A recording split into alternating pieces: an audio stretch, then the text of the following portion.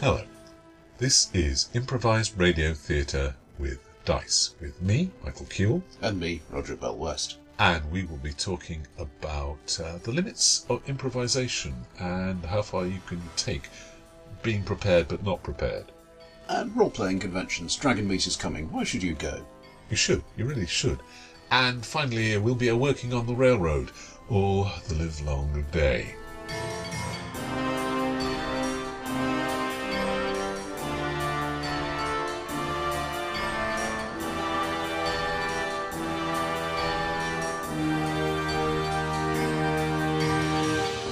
This first bit is going to be partly a review, partly thinking about what we could do with the idea of the thing we're going to review, and partly just our general usual rambling. I'm reviewing here one very recent and one recent-ish publication, which share an idea and which have possibly expanded our idea of how campaigns can be constructed. And those are the Armitage Files for Trail of Cthulhu by Robin D. Laws, and the Dracula Dossier by his cohort Ken Hite for Night's Black Agents, NBA, I was going to say NBA. They'll just look confused. They'll look confused if I just say NBA. Now, the idea behind these is that you are creating what is called, by Robin at least, an improvised campaign. Now, all campaigns, to a certain degree, and we're going to be talking about railroading later on, are improvised, but this is much more deeply so than normal. The idea is that you give your players a handout or series of handouts, which I believe this was inspired by Robin's observation that the things the players really value in traditional Call of Cthulhu is the handout. Well, yes, he's not wrong. Something you can put your hands on, something you can get a feel for, especially if somebody's gone to some trouble to make it look good. Here, have this. This is a printout of there'll be rustling in the background. This is a printout of the first handout for the Armitage Files. You can see it has large amounts of blood on it. Yeah, let's assume it's blood. I believe that would be comforting. That would be very comforting. The idea is, in the Armitage Files, that Professor Armitage of Miskatonic University, head of an organisation which fights things that man was not meant to know, suddenly starts receiving what appear to be messages from himself in the future, hands it to his associates, and asks them to investigate. Now, one important thing to note here, right from the start, is that the document itself calls itself an unreliable narrator. It draws attention to the fact that whatever's going on, and wherever it really came from, the person writing it is not terribly stable. Yeah, I think that is a hint subtly given. Yeah. And says you cannot even trust me. So the players have to look at it and follow up the clues and names and indications that are in it. And Robin provides a backup dossier which shows the possible meanings of the various clues and threads, as well as providing a number of what is really going on, spines, as he calls them, which could be expanded. Now, each organisation, each individual, is given a description, and you see what they appear to be to the outside world, and you have a number of different explanations. You, as the GM, do. Yep. This person could be what they appear to be. Presumably, potentially, there are multiple threads leading to them as well. Yeah. Okay, sorry. Yeah, there are links between this organisation, links to that person, but again, it's improvised, and you have a number of options, and you make them real. And this is the important point about the improvised campaign, the handout-based, here, go and investigate this campaign.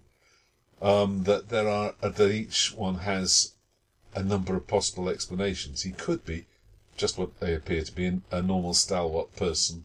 They could be an innocent unacquainted with what's going on, or maybe unacquainted yet, because this is a time travel story in the Armitage Files, or they could be a minion of the mythos and working hard to overthrow reality.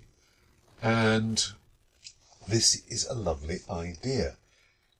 One of the things that is said is what they go for, what they choose to investigate, is the thing you can make important.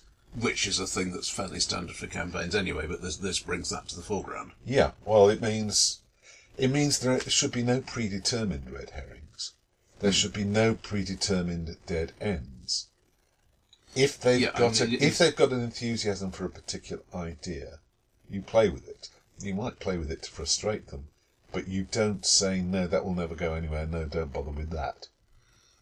Which also means that the bits of the campaign that get developed rather than neglected are the ones that the players find are the ones that appeal to them. Yeah. But now, the Dracula dossier is even more insanely dense and detailed. Now, Roger has a limit of how much information he thinks can be dumped upon. All at once. All That's at the once. trick. Well, I mean, here we've got this. This is document 1 from the Armitage Files with three pages of writing and an illustration. And I think, as a thing for the players to pore over for half a session, that could work. It would be too much for me to say, here is what you need to read before you even start playing. Well, that is one of the difficulties with the Dracula dossier. The Dracula dossier proper starts with the players already involved with knowing the fact that there are vampires in the world, and somebody somewhere having noticed their interest and enthusiasm dumps on them what appears to be a first draft of Bram Stoker's novel Dracula. A novel now conveniently in the public domain. Yeah. What, as a sidebar, what Ken Hyde appears to have done is combine the text of the British edition and the Icelandic edition, which are quite different, and merged them all together into one big text, and then annotated them from 3 generations of MI6 analysts. One from the 1940s, when let's drop a big spoiler here. At the end of the novel, Dracula did not really finally die. You've all suspected this. Hammer has told you it for many long years. And in the 1940s, finding somebody inhuman and incredibly dangerous to overthrow the fascist-leaning regime in Romania seemed like a good idea at the time. And apparently in the 1970s as well, there were leaks in MI6 towards the Securitate, and you know who would be really useful to resolve this one for us? And in the current a true Romanian patriot. Yeah. And in the current century, well, who hates Muslims more than Vlad Tepes Dracula? If that's really who it is behind the fangs. So 3 generations have annotated it, and this gets dumped on the players by someone. Now that's a hell of a requirement to go through. It's not a short book, even by modern standards. It's longer with all the Icelandic stuff stuffed into it. But again, there's an even longer GM's director's handbook, which lists all the organisations, all the people.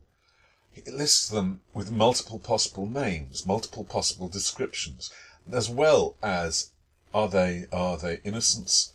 Are they members of Edom, which is the British intelligence organisation that deals with vampires, perhaps not altogether wisely?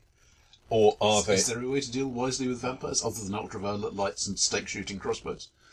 I think the audience, if we ask the audience, they will say no. But all the temptations, mind control, immortality, power, and that sort of thing. Hubris, thy name is Edom. So there are the NPCs and the organisations are either tangled up, are either innocents or tangled up with Eden, or actual minions of Dracula's vast conspiracy. There are also several possible explanations of the big thing that Dracula is really up to, because just ruling half of Europe and all of its security services isn't enough for a monster like Dracula. He has to have a big final plot that the players can hopefully frustrate. And 2 or 3 different speculations about how you do finally kill a master vampire. Mm-hmm. And all of this is tumbled in, and they're publishing handouts upon handouts. There's a thing called the Harker Papers, is it? Or no, the Hopkins Papers, which is a set of documents which they're going to bring out. They've already brought out the PDF. They're going to bring out physical copies, gently stressed and made to look more real of, coded telegrams from the 1940s, Victorian letters on appropriate letterheads, and period maps of the Burgo Pass. Now, all this, I have just insanely started running, as I said last time, NBA for my place. All this I'm about to launch into. And it's pretty clear that we have here what we, who are qualified in literary criticism, would describe as a really nifty idea. And I'm wondering, first of all, what the limits are on it. And second of all, where else we could apply something like this. Is there a limit to how far you can go with creating a document-driven, a clue-driven improvised campaign? There's got to be an alternate term for this, but I'm drawing on what it might be. For the individual GM, as opposed to somebody writing for publication, you've got an awful lot of prep work compared with a standard campaign. I mean, I over-prepare for campaigns already. I've got to say, writing 100,000 words for a campaign is a lot. It's true. But from the point of view of a GM using a campaign like this, it's actually surprisingly light. Mm-hmm. All you have to do, as my father, the school teacher, used to say, be one step ahead of them. You need to. He meant you need to have planned the next 1 or 2 lessons ahead, and the GMs can apply the same skill. This is where they are now, and depending on how that turns out, I can decide where they're likely to go next and prepare for that. So it's but for the average person who isn't Ken Hite and doesn't have a deadline and a massively successful Kickstarter to write to, it is a massive undertaking. I think I would want to try to hope to get more than one use out of it. It is either for commercial publication or just by running it with different groups. Oh, with it should be different every single time. Robin says as much in the notes to the Armitage file. You can't. The truth behind it can be different every time, and the route that the players take is almost bound to be different every time. Yeah. I don't know if I'm ever. Excuse me. I have only so many years of life left, and I can see the Dracula dossier taking the best part of a year with a weekly group to work your way through. Yeah. And I'm starting by throwing bits of the Zelazny Quartet at them as well. There is a very neat way I think I can see to tie the Zelazny Quartet and Dracula dossier together. I found, however, talking of limits, I found that there were things I wanted to exclude. I am not totally open to every possibility that the great matrix of Ken's in imagination leads to, or Ken and Gareth Ryder Hanrahan, I should say. It is there's one whole subplot, an explanation of how vampires work. They're enthusing about, and it's embedded to a degree in the dossier, and I'm going to have to work hard to keep out. It does occur to me that if you're doing a thing like this where you have maybe it's not sold as something tangible, but in essence, you have prepared handouts. They are the key to it. You can't then alter them very easily. I mean, some of them are just dropping hints at things, and that's fine. The hints don't pan out. But if you wanted to exclude something completely or change a name or whatever, you can't really do that. Yeah, names are a bit of a bugger. I don't know if I mentioned this last time, but one of the problems is that the manuscript that you're given uses the names from the book. Now, I'll put it this way. It describes a distinguished professor from a Dutch university, a respectable pair of solicitors, well, one of them at least is respectable, and a noted physician and alienist, and a member of the British nobility. There is no way you can publish a book using the real names of those people. And one of the things I suspect I'm going to have to do is create a list of alternate names, the real names of which these were the aliases or work names. Mm-hmm. And that's going to be a bit of a bugger. I can see a way to maintain them and call Van Helsing, but it gets even deeper into the weirdness very, very early. And that's going to be an even more complicated thing. Now, but presumably with Dracula Dossier, you're dumping everything on the players at once. Whereas with Armitage Files, I get the impression you've got this series of documents which you release one at a time. A schedule, a paced schedule, because you want the sense of doom of everything mythos related accelerating in the background and things crumbling around the edges.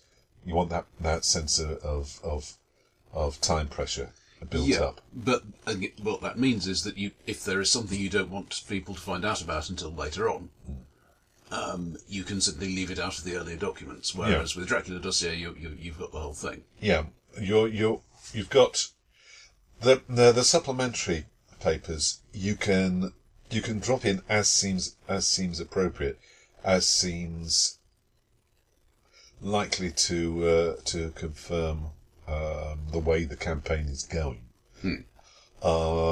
It can suggest that you drop them in as rewards for people spending investigative skill points. And, oh, look, behind the mirror there is this old map. I wonder what it signifies. and go from there.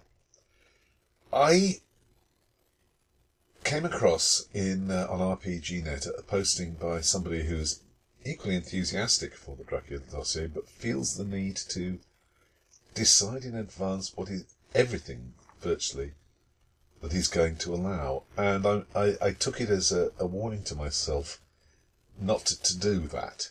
Yeah, I certainly have tendencies in that direction. Yeah, well, the thing is, And I like to know what's going on, because then I can filter it through the player's perceptions. Yeah, the thing is, I want to. You are sort of required in NBA to make a clear decision about what vampires are and where they come from, because it affects the whole theme. Mm. And that is one big decision that I am making. Everything else, I think, I have ideas about who in the original party of adventurers, the 1894 bunch, who was part of Edom and set up Dracula coming to Britain, and who wasn't. I don't want my players, turn off your ears.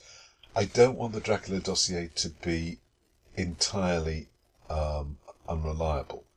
I want it to be an actual report of what people actually saw and said at the time. Or at least thought they saw. Or at least thought they saw. But while people may not have said all that they know in the records, I want what they wrote down to be their actual reactions and not edited.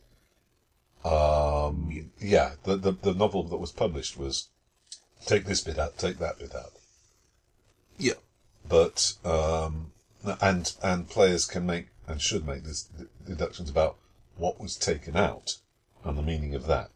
But more than that. I don't want to make it totally dishonest. With the Armitage Files, insanity is one of the major themes of the thing, and even your own mind may not be reliable. Even so, there's a degree to which you don't want it to be totally deceiving. There ought to be some sort of firm ground, even if it's just quicksand. That's a mixed metaphor if you ever did one, Michael. So, yeah. What do the players do if they decide, well, we just can't trust this stuff at all? yeah, Then they might as well ignore it, and that's no fun for anyone. well, quite. Do you think there's other, apart from the mystery horror thing, are there other ways where you could use something like this? Well, mystery and investigation is clearly Yeah. something it's well suited to. I've run science fiction investigative games, That's hard. and the obvious approach would be something approximating either a website or a series of connected websites. But then you have players Library who data. yeah. Well, yeah, library data and people's private theorisings and whatever else. Yeah, one of the hard things is coming up with that sort of stuff in a hurry. This campaign system, by definition, can't be come up with in a hurry. You need to have it pretty much laid out before you start, I think. You need to write more than you're ever going to use, and the two documents here provide a lot more than you're ever going to be able to use. And some stuff I am saying, no, that's out. But I'm not saying, I'm trying not to say too much of that. One of the things I always say is that you game to find out what the game is about. You play to find out what the game is about, and the players will teach you what the game is about. They'll ask the questions that you never thought of, and the questions you never thought needed an answer. And that's the sort of thing that you need to be able to turn on a dime, improvise about, and stick something in, or make something up that's going to confirm and answer the questions that you never thought, and the author never thought was going to go into it. Yeah, the thing I very much like about this approach is that it's a framework that is designed to adapt to the players. It's much bigger than your standard adventure of the same playing length because of all the stuff that won't get used, but that means that every time it's going to maintain player involvement. Every time the players say, let's follow clue A rather than clue B or C, they're saying, this is the thing we're interested in. Yeah. It's interesting to compare this to what's called the Sandbox campaign, where you have a world or a bit of it created in great detail, and the players are told, here, go and explore this. This is sort of an outgrowth and sort of a counter argument to the Sandbox. Things aren't fixed. Well, they always will have been fixed when the truth turns out and is discovered, you hope. But you're not fixing it at the start. Now, even an ordinary sandbox, something like Harn, for example, even though it's got details of how big a fee is in the valley over the hill and how many knights there are in that castle over there, even that has to be improvised around in order to make things work. But I'm not sure I would call that a sandbox campaign, really. It's a campaign setting. Yeah. But without anything approximating a suggested plot, I don't think it is a campaign. It's a place where you can put campaigns. People do say, people do allege that they run sandbox campaigns. They put the world in detail in front of the players and throw a few things that are currently happening at them and see where they go. I'm not sure that's true. I've never been that plotless. The overall system of what the GM provided and what the players decided to do, I would call a campaign, because that is, here is this thing we're going to deal with, we go and deal with it, or whatever. Yeah. But I think if you've just got a setting without a plot attached to it, it's not a campaign yet. It's a place that a campaign can happen. And the same would apply to Transhuman Space. Yeah. Which is a lovely setting, but there is essentially no standard, this is where the campaign starts, point. True. There are very few adventures too, and I'm unconvinced by any campaign arcs that I've seen proposed for it. I've played in a couple, they've worked.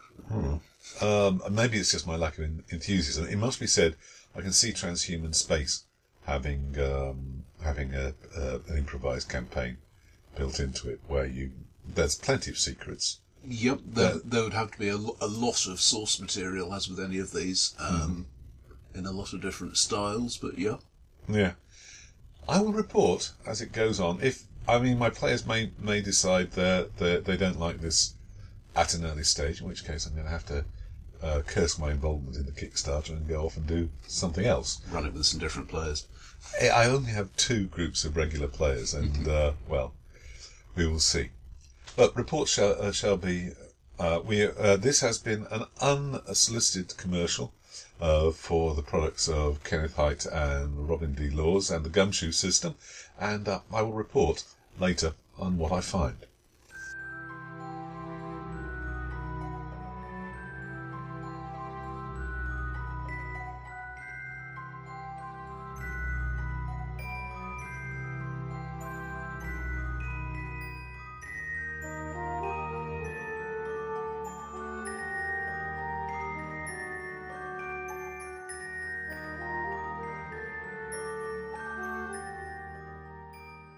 Role-playing conventions. We've been to quite a few of them over the years. Many times. What is the point and what's good about them? Particularly since this will come out pretty much the week before Dragonmeet, if I've remembered my calendar correctly. You should go to Dragonmeet. Why should you go to Dragonmeet? We could meet Roger and he could give you stuff, for one thing. Well, yeah, or run a game for you. He runs a game and then distributes stuff. He is a man in black. You heard it here first. But what you actually said to me, Roger, was, what is the point of Dragonmeet now that there is UK Games Expo? That's what you said. I was trying to be polite about it. All right. Let's be... No, all right. Well, I've never been to UK Games Expo. Explain to me what UK Games Expo is and why it's so wonderful. From the point of view of the trader, yeah, it's vastly bigger. It runs over a nominal 3 days now. Yeah. It was 2. It's basically residential because it's in the it's now at the NEC in Birmingham. Yeah. So very few people actually live within useful distance of the NEC. Yeah. Unless they're in Birmingham, basically. So most people stay on site. And that immediately gives it a different flavour. A one-day show like Dragonmeet, people turn up for usually a few hours. The fairly dedicated will stay there all day, like us. Yeah. But a lot of people will just drop in, look around, go through the trade hall maybe, go home again. Whereas most people who are at Games Expo, there are day visitors, but it's mostly people who are in for the whole thing. Do you actually get much games played at Games Expo? Yes and no. In previous years, I've generally been doing board game demos as a man in black. So yes, I play lots and lots and lots of games. But I haven't done that much role-playing. For this coming year, I am planning to do more role-playing. They have various tiers of rewards based on how many games you run. If you basically do nothing other than run games, you get your hotel room and everything else paid for. Oh, wow. But you don't actually have time to appreciate any of the things that you're getting paid for because you're running games all the time. I do know people who've done this. But, I've enjoyed running one-shot scenarios at conventions for quite a few years. Yeah. It's why I got into being a man in black in the first place. I think the trick is that people are just thinking in a longer term at Expo. So, whereas at Dragonmeet they may start thinking, well, this has been 2 hours. I know it's a 4-hour session, but... Yeah. That's not everybody, but it's a thing I've seen at Dragonmeet I haven't seen at Expo, because people at Expo are thinking, hey, I've got 3 more days of this, I don't need to... rush through. Well, the feeling at Dragonmeet is a one-day meeting. It's inspired by and in memory of and in the line of the one-day meetings in Games Day, which Games Workshop used to run back in the 1980s, back when we were all much younger than we are now. Games Days and Dragon Meets, I seem to remember at one point. Yeah, and they were one-day meetings in big halls where exhibitors came along and sold you stuff, and there was a bring and buy, and you could get a few games in. In those days, the exhibitors turning up was a big thing. It's still a biggish thing, because you couldn't. There wasn't a game shop in every city, let alone every town, and there wasn't the internet, and there weren't the other means of getting hold of things. But I still go to Dragonmeet for the great piles of stuff that are stacked up, and the odd things that I'm going to find, because they brought everything that they could manage to get into the van. Yeah, I think the shopping for me at Dragonmeet, the occasional "this is newly released here" thing. Yeah, that's shifting to Expo now for most companies, but there's still some. The thing that I wasn't sure about in the PDF sample or whatever wasn't sufficient for let me make a decision. So if I can actually flip through it for a couple of minutes, yeah, that still applies. Yeah, and dice, of course. And dice. Roger, you have enough dice. There's no such thing as enough dice. Swimming in the bloody thing. That's a thought. Oh, Roger, you and Scrooge McDuck.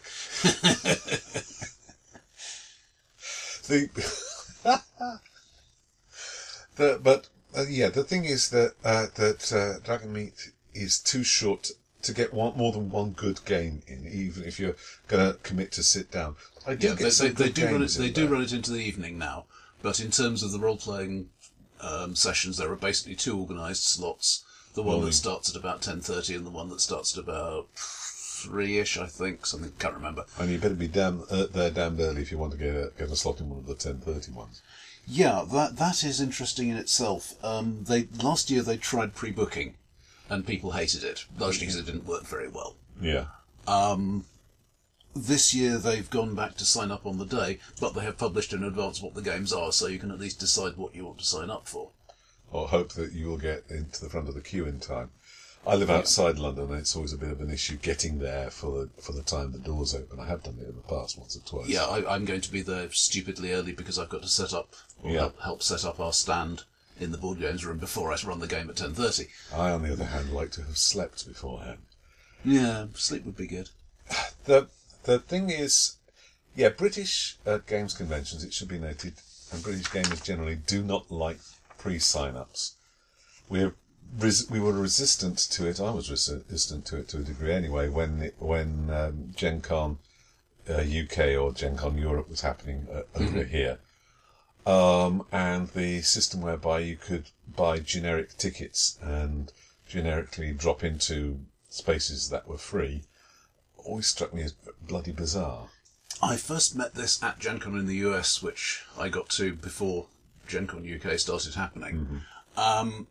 And as a GM, which I was being after my first time there, it's nice, I get paid a few dollars to run a game. But the idea that you have paid your moderately expensive membership and your moderately expensive hotel bill, and you also have to pay to play in games, seemed a bit strange. Yeah.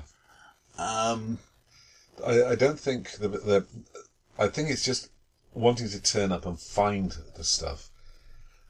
Most there is a unreserved level of amateurism about the British conventions. I mean, that's not to say the Americans are.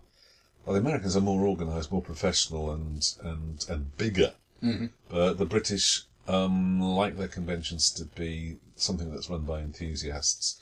It has to be anyway, because nobody but an enthusiast would do this. There isn't that much money in organising this sort of thing. Unless you're really huge. Unless you're really huge. What counts as really huge these days? I would imagine UK Games Expo is making a reasonably healthy profit. Yeah, well, they have moved from itself. small hotel to large hotel to 2 years later, a hall of the NEC. Yeah, well, that's the expo itself, but the exhibitors, The exhibitors, well, the guys in the sales hall are paying a fixed rate for a table and hoping that their sales will cover it, Yeah. which is fairly standard for most. Yeah, public conventions. but no, with maybe the exception of Wizards of the Coast, who don't have a British arm anymore, do I they? don't think so. And I don't know, one or two others. There aren't that many really big concerns. Leisure Games, I suppose, has something, but anyway, there's as a trader, you don't have to be quite so huge to make decent money. If you take a single table, yes, you have to pay a fair amount up front, but you're going to reach an awful lot of people who have never heard of you and won't have heard of you otherwise. So Yeah. clearly, it's worth doing because they keep getting more people who want to be traders. So what's good? Hang on, from the point of view of the punter, what's good about them? Why do we turn up as opposed to them? Small companies you've never heard of. That's true. Big companies who bring along everything, including the product you've been looking for 15 years. Yeah. Second-hand dealers at Dragon Meat, there are 2 or 3, I think. 2 or 3, yeah. I think 2. Yeah. Who will have that obscure thing that you didn't buy 30 years ago when it came out, and you've suddenly remembered, hang on a minute, that might be quite fun.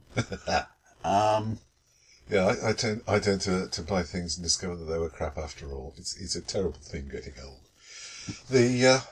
But I think it's worth saying a lot of us, or a lot of people I know at least, remember Games Fair, which was late 80s in Reading at the university, organised by TSR, well, loosely organised.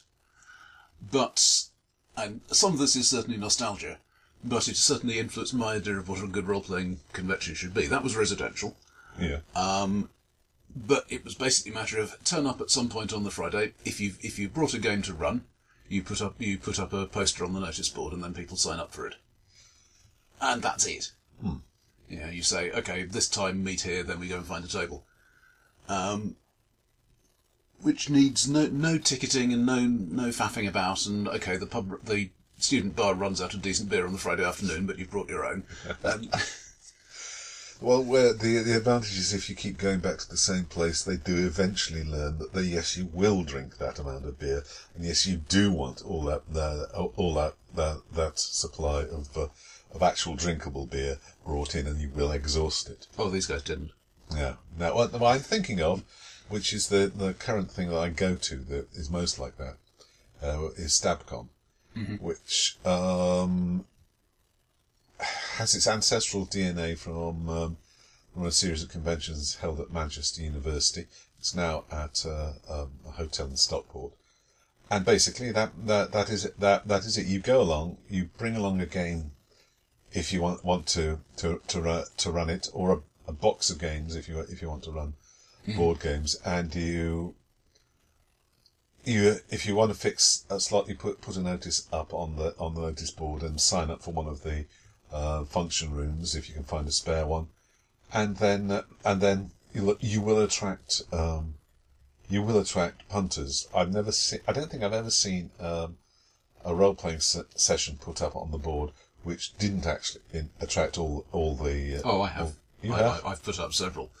Oh, right. What have you offended them with? It may be something about the way I've written blurbs. I've tried to make them more appealing more recently and had more success. Oh, well, that works. But there are people will enthuse and people will sign up for things. And if you want to play an obscure board game or are hoping to see an obscure board game being played, then there are more obscure board games at Stabcon than you'll see elsewhere in your life. People bring their collections. Stabcon usually has one trader. Fanboy 3. Yeah, and they're not doing big business, but they're not losing on. No, I don't think they're losing on it either. Do you think they'd lynch me if I mentioned they tend to knock things down on a Sunday? Well, you've been there before. You've noticed. Yeah. They never do that for me. Anyway. Well, they never do that for anything you want, Roger. But yeah. For going to Dragon Meat, all of these are now combined to some extent with board games, because let's face it, board games have got huge in the last 10 years. I would say they're probably bigger than role-playing Yeah. fairly easily now. But I think role-players have got used to being around people who aren't role-playing. A pure role-playing convention is a pretty rare thing. Yeah. The nearest to it that I know of at the moment are the biennial. That means every 2 years. And Leicester Cons, which spring out of Convulsion, and I think it's called Continuum at the moment. It's got a heavy emphasis on Glorantha and Call of Cthulhu and other Chaosium-inspired stuff. And does a lot of LARPs. Live action role playing is a thing that you can do at weekend long meets. You can spend up to 5 or 6 hours in character, in costume, interacting with other people, wandering around and doing large scale stuff, things which decides the fate of nations, or just falling in love, or just following your own plot lines. And as it happens to be on my birthday next year, I'm going. I ought to get to one of those sometime. Run something Cthulhu-ish.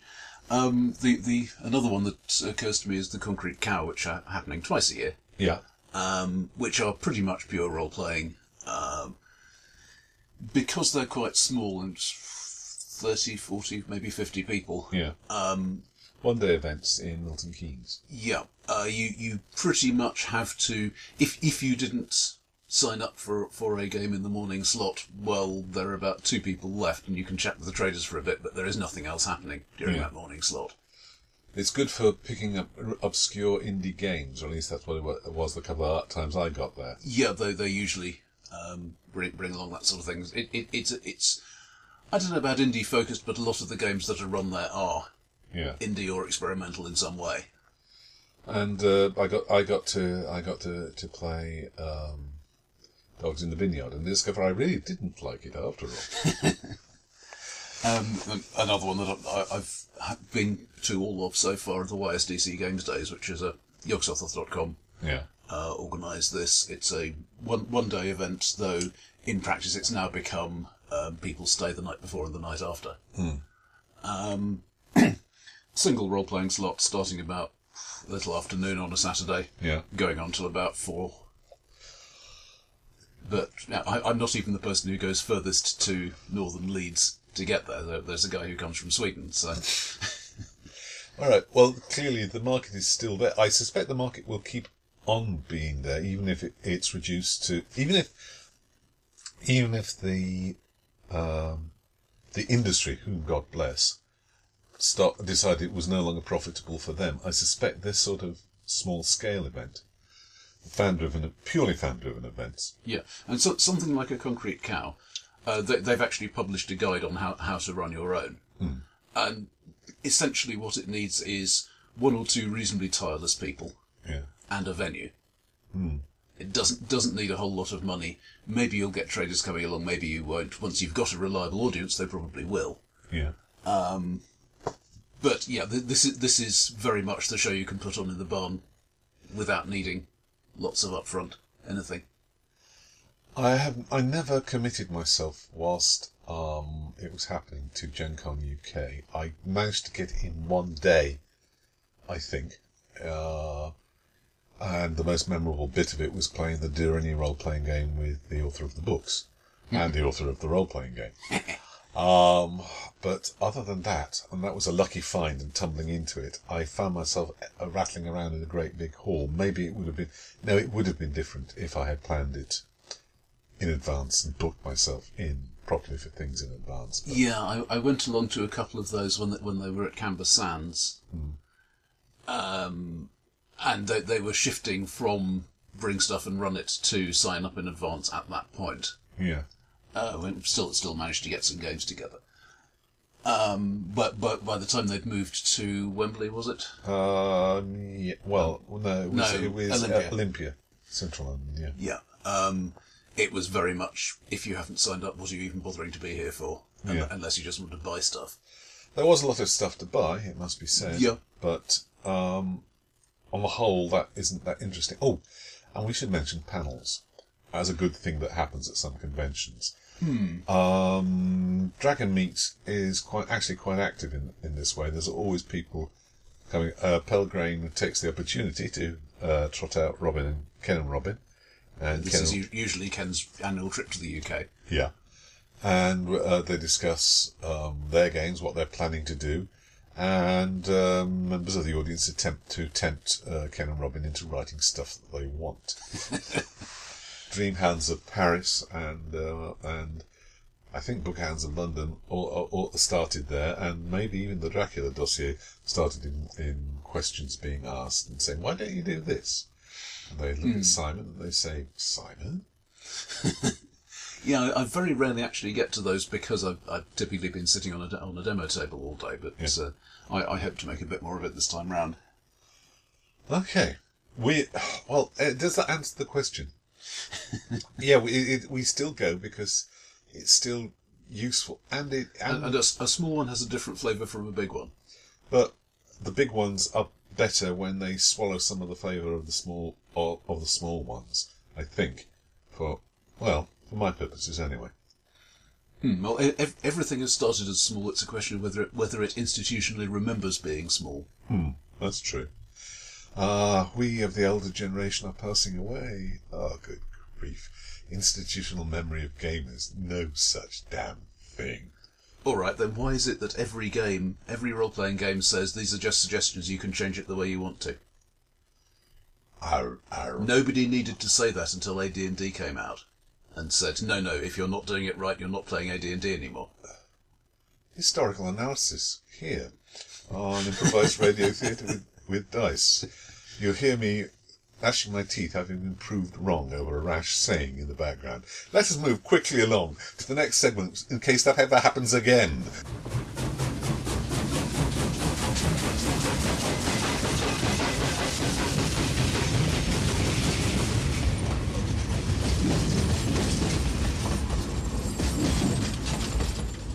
We were talking at the start of this episode about how far you can take improvisation in a campaign, how far you can say everything's up for grabs. Let's go to the other extreme. Let us talk about the railroad. I recently listened to the Esoteric Order of Roleplayers, who we've talked about before here, playing through The Big Hoodoo, a Gumshoe adventure. Well, a Trail of Cthulhu adventure. Yeah. And it was a jolly good adventure. It was an enjoyable recording.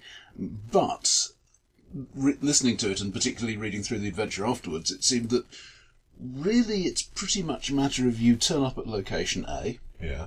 and you do things and you get the clue, and the clue points to location B, and you do things and you get the clue. And there isn't even necessarily a big fight scene at the end. You turn up at location Z with the relevant knowledge at the relevant time, Yeah. and you watch the cutscene, and you've won. You watched the cutscene? Okay. So there's no risk. Well, you could potentially fail to get a clue or misinterpret it in some way. And what happens if you do that? Is this provided for? There is a certain amount of branching structure, so that the route you take can vary, and you might eventually find that you just don't know the things you need to know. And if that happens, you die bravely. Yeah. Okay. But the thing that struck me, particularly because these guys are obviously enjoying it, Yeah. that maybe that's not necessarily a bad thing, because what the adventure also gives you is lots of gorgeously detailed NPCs to interact with. Mm-hmm. This particular one gives you pre-gen characters who are tied into the particular setting very closely. It's basically Always a good thing. as various science fiction authors shortly after the death of Jack Parsons in the 1950s.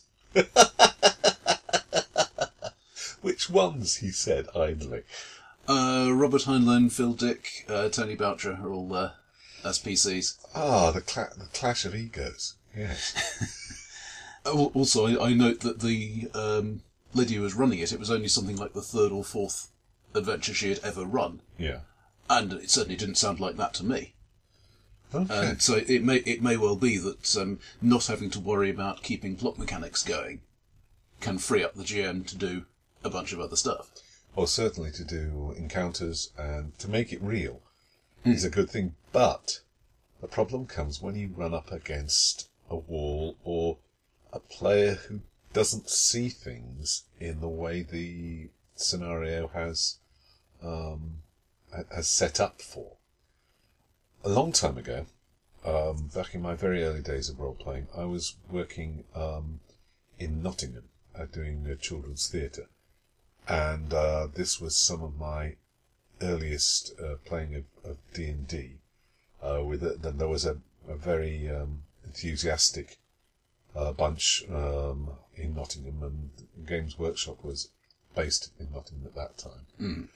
And I found myself going up against the Temple of the Frog, was it called? It was a very early Judges Guild scenario run by a GM called Slim.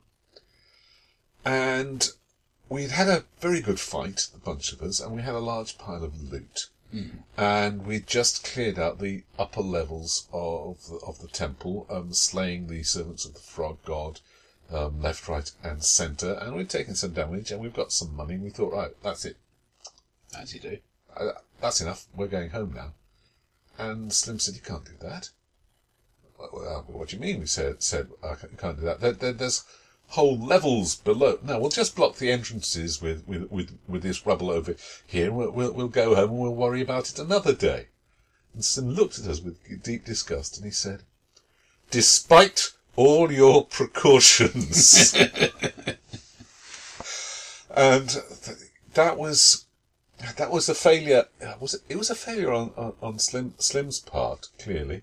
In a modern day game, it would be a failure on our part because we were refusing the premise of the campaign. We were saying, we're a bunch of mercenary, murderous thugs, and we've got enough money. We're going home now, and we weren't being heroes. When YSDC played through Walker in the West, a Call of Cthulhu scenario, their initial player characters were basically scientists on a northern Canadian wilderness expedition. Yeah. And horrible things happened, and some of them survived them. And at the end of it, they basically said, "Okay, we have dealt with this fairly strange situation, and that's enough. Several of us are now dead, and the rest of us are now going home." Mm. And they ended up, in fact, setting up. I think they brought one player character over to be the continuity link, and then everybody else had new PCs. Yeah, that's a way of dealing with it. I'm looking forward to. I've had to say to my players in the Dracula Dossier, what's going to become the Dracula Dossier campaign, that please accept that your characters are going to put themselves into grave danger in order to frustrate the terrible vampire conspiracy. It may not be the rational thing to do, but you're heroes and super agents, god damn it. Mm. But nonetheless, even if you've got those things hardwired, there's going to come a point where somebody's going to say, the route you are proposing that we take is clearly insane, let's do something different. And if the GM can't do that, if you do not have off-rail capacity, then you're in trouble. Yeah, where the railroad becomes annoying is when it becomes a constraint. If the tracks are leading in the direction the players want to go anyway, then they are never they'll never notice. Yeah, and that's great. Yeah. It's when they say, "Hang on, here is a perfectly reasonable solution," and either the GM says, "Yes, all right, let's run with that," or there is some. It's a non-diegetic. It's outside the continuity of the game world way of forcing them back on, and that just breaks any sort of immersion one might have. Mm. My character wants to do this, and then all of a sudden he changes his mind. Yeah, no, my character wants to do this. Well, it won't work. You can try it, but it won't work. You're just making a fool of yourself. Don't do that. Is one of the rules of improvisation as an art form in the theatre is don't block. Yeah. We don't quite, even in the most improvised campaigns, I don't think we can do that 100% of the time. You have to have a sense of reality, of continuity, of things mattering in the game world, and the GM is, well, everybody's the guardian of that, the GM especially. Yeah, and I think if somebody in a non-superpowered role-playing game says, I'm going to run really fast and leap up and reach the moon, then the GM is basically going to say no. But if it gets hard when the players know more than you do.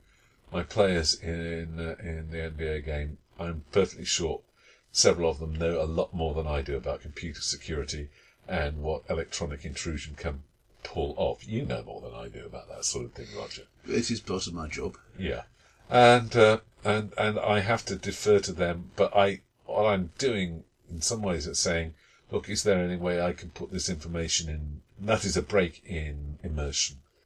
Or you can say, well, this is cinematic computer security, and again, that's a break in immersion. Yeah, but you have to say at some stage, you have to say, no, you can't do that. No, that's just ridiculous. It's easier to do it if it's in an area of your own expertise, but things that you actually know about. And I can say things about history and literature and theology that I feel I can lay down the law and say, no, that wouldn't work. No, that wouldn't work. Actually, that would. But in technology, I am reliant on the tolerance and aid of my players. I think we've talked before about getting players to engage with the game world. Yeah. So if the thing you have is something that only exists within the game world, as it might be that the rituals of a particular cult in Glorantha, then the fact that they're trying to fiddle ways around them is a good thing in itself. Yeah, and Glorantha is a lot more forgiving. On the other hand, at some point they're going to discover... At some point it seems likely that they are going to discover that particular sort of vampire isn't killed in that particular sort of way. Mm. And I'm going to have to be the one who calls that. It's going to be for reasons, part of which are game balance, and part of which are how I think the universe works. And given I have some atheist players, some of that might come down a bit sticky. Or not, they're fairly tolerant of me. All right, so what are the signs of a good railroad? One where you're in the dining car and it's very comfortable. The view is wonderful. And you don't notice that it's constraining, yeah. And Gumshoe was famously written to solve the basic problem of if you don't find the clue, you're stymied. Yeah. And Torg that I've been running recently is an example of that. Very often it says, here is the clue. Mm-hmm. And this is the skill roll you need to find it. And it doesn't then give you other ways of getting the clue. What it does do, though, is give you other ways of saying, okay, if the PCs have just given up at any point in this act, in effect, then here is how you can shortcut them to the beginning of the next act. Yeah.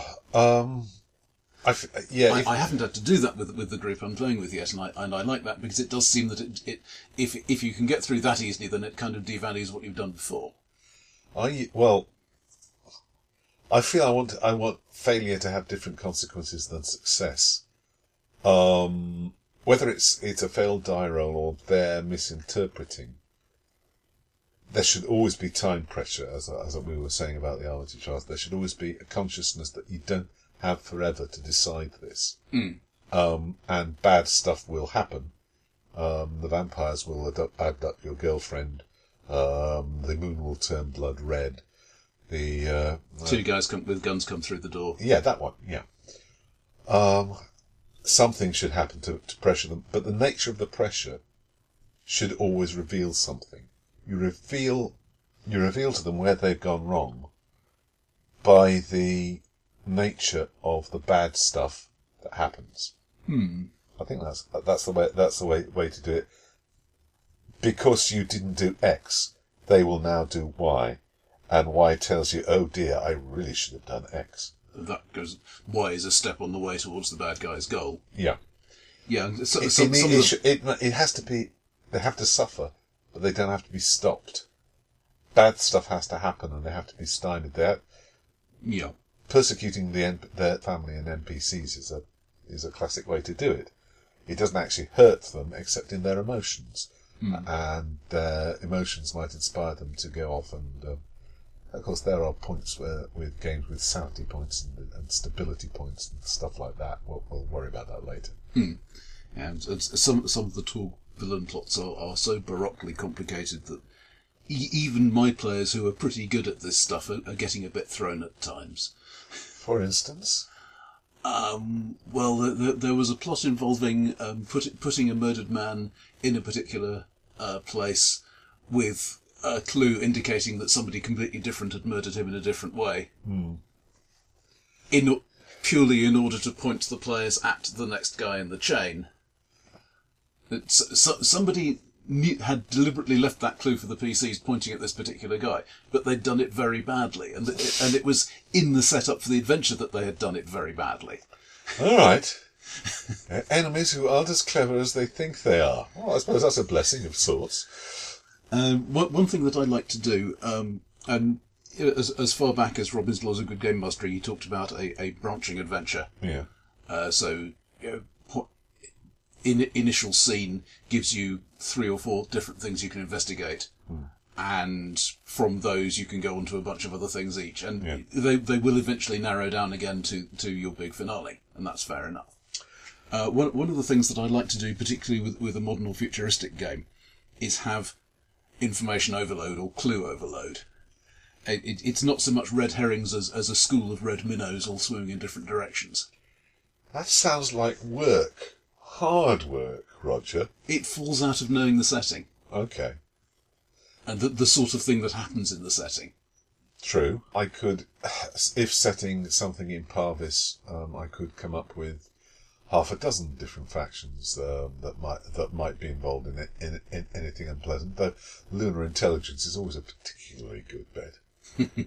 One thing not to do, whilst we're talking about investigative campaigns, one thing not to do is to hinge a campaign on one particular piece of esoteric knowledge, which you are sure that you know, and you're sure everybody knows. I have never been so embarrassed in my life as when I borrowed the plot of a Dorothy L. Sayers novel for a detective story set in Parvis, and I looked around the table at the end when I'd given them all the information, and they looked at me and they said, "What's haemophilia when it's at home then?" Yeah. I would have... Okay, maybe I'm fortunate in my players. I haven't run... They were younger then. I haven't had any really obscure stuff that they haven't got. Yeah. So I think the same players 20, 30 years later, I dropped a mention of the Knights of Malta into the game, and they came up with all sorts of weird and esoteric stuff. And, they've been hanging around me too long, clearly. It's great when players take notes. It's even better when they take accurate notes. God bless them. If I were a better GM, I would write up my recordings of the adventures the day after. But I'm not a better GM than I am. I'm just the GM that I am. Yeah, I have been, we've talked about this before, writing up session logs. Not in detail of exactly who shot whom when, but broadly what has happened and what clues have been picked up and so on. Yeah, and this becomes the Pravda for future sessions. At some point, there has to. I have to be open to retcons. I'm writing a narrative when I write things up, and I'm writing it as it happened in the world, with occasional side bits of dialogue that could only have been spoken by the players and not by the characters. Yeah. And footnotes. I started to include at the end of each write-up a brief list of the diversions and digressions we got involved with during the game. All right. When have you had players chafe at something you didn't think was a railroad, but they did, or when have you got it wrong? I am not prepared to admit that I ever do. I think I've generally been flexible enough to accommodate what players wanted, though there was an occasion running a basic dungeon bash where they decided to retire Hurt on the second room. Yeah, that shows Well, a bad dice roll in your basic dungeon bash. Yes. Yeah, but I think they were also feeling a certain lack of enthusiasm, so that's fair enough. I do remember the first time I met this as a player was a GM in the late 80s, early 90s, who was very keen that that we should be creating an epic fantasy story. Oh boy. But didn't tell us this before we generated characters, so we were generating... Rat catchers? Yeah, it wasn't Warhammer, but that sort of level. Yeah.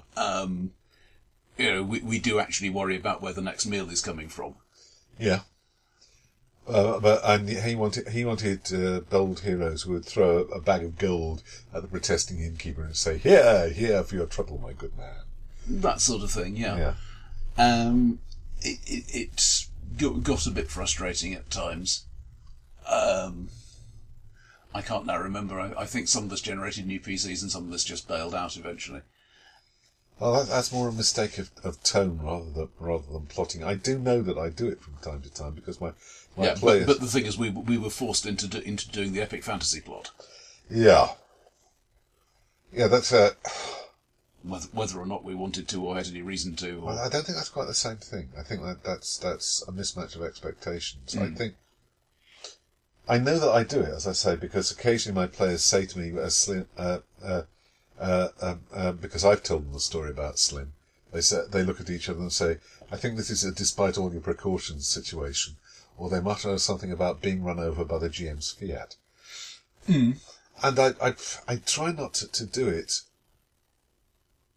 There are climactic moments where there's one logical thing to do. You want to reveal the one logical thing to do as late as possible in the chain of events.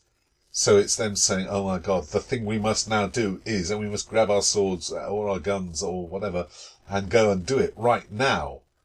Rather than, oh crap, isn't there a better way? I think probably the most dirigist adventures I've run have been the published ones for Torg. Yeah. I'm fortunate in the group that we're all reasonably experienced gamers, and we can meet in the middle, and they will agree that yes, all right, we'll go along with this even if it doesn't make a lot of sense. And at the same time, I will say no, that's just silly. Rewrite that bit on the fly.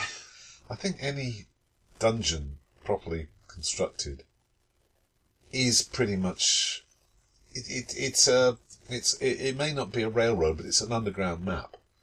A London underground map, I was meaning. It's a number of a few nodes you can move between, and the order you take them in is often dictated, especially in small layers. You've got to go through this room to get to that room, and there's only two ways you can go from here to here.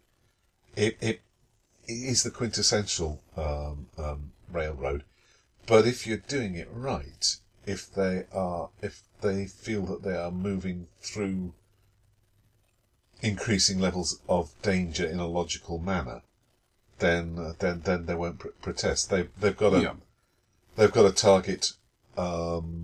Sometimes though they're just rambling around in the huge mega dungeons of the 80s, but I always prefer the idea that there is a specific goal that you're trying for, other than just making lots of money. You know, there's a Temple of Thanatar down here, and you're going to take it out. You don't know what's between you and it, but I'm just remembering when Gumshoe came out. One of the big points that they explained quite often was, yes, it will sometimes be a bit railroady, but in a mystery adventure, you are ultimately leading towards the solution of the mystery. Yeah. And I think that's an important distinction to draw. There may well be a finale of some sort in mind. As in, the villain is going to be revealed and punished, because that is the structure of the story. Yeah. But it doesn't have to be the PCs get everybody together in the drawing room. It could be a frantic rooftop chase through darkness and rain. That works too. There are all sorts of ways that the same mystery can be solved, but in a different manner and therefore with a different conclusion. It's going to be interesting to me, anyway, maybe not to anybody else, to see how late I can lead deciding the capstone, the final climactic MacGuffin of the it's not a MacGuffin. Its nature does actually matter. of the Dracula dossier, which of the various innermost secrets I can go for? There are two innermost secrets. What Dracula is up to. I don't think this is a spoiler. Mm-hmm. What Dracula is up to, and the way, if at all, you can finally destroy him. Yeah. And those are the things that you've got to that the players are trying to find out. I'm not sure which one. Logically speaking, if you can destroy him first, then that would frustrate the grand thing. But that's not the way round to do it. The way round to do it is to have them frustrate the grand plan, and then, as the final climax, chase him, and destroy him. This is the traditional narrative structure. You demolish the plan, and then the villain tries to get away to do it again. Holmes and Moriarty at Reichenbach. Yeah. Mm. Well, every occasion they met other than Reichenbach, really, but... Yeah. All right, pedant. I don't know if that... Yeah, railroads have to be... I think... are we coming to a conclusion here? Railroads have to be luxuriously appointed. Yeah. Either they are so much in tune with what the players want to do that they don't notice them, or there is so much other stuff there that they don't mind. Yeah, but sometimes you find yourself banging up against the walls of the universe without knowing that that's what you were going to do. As a GM, it's painful, but it is the best moment to suddenly improvise something and let them go. Look upon it as a means to use up the background secrets in a different way. There should be anything that happens undramatically, unsatisfyingly for the story and for the players and for the characters is bad, but try and look at it at a new way. Anything proposed by human hand can go wrong. Therefore, make the idea they've come up with. You say yes, but it isn't as simple as that. Yeah, and maybe there is a gaping flaw in the villain's scheme, so he'll come up with a different one. Well, he's set back, and you've broken it more easily than the author of the adventure expected you to. But a good villain is hard to find, and he will have an escape pod. You've got to have an escape pod.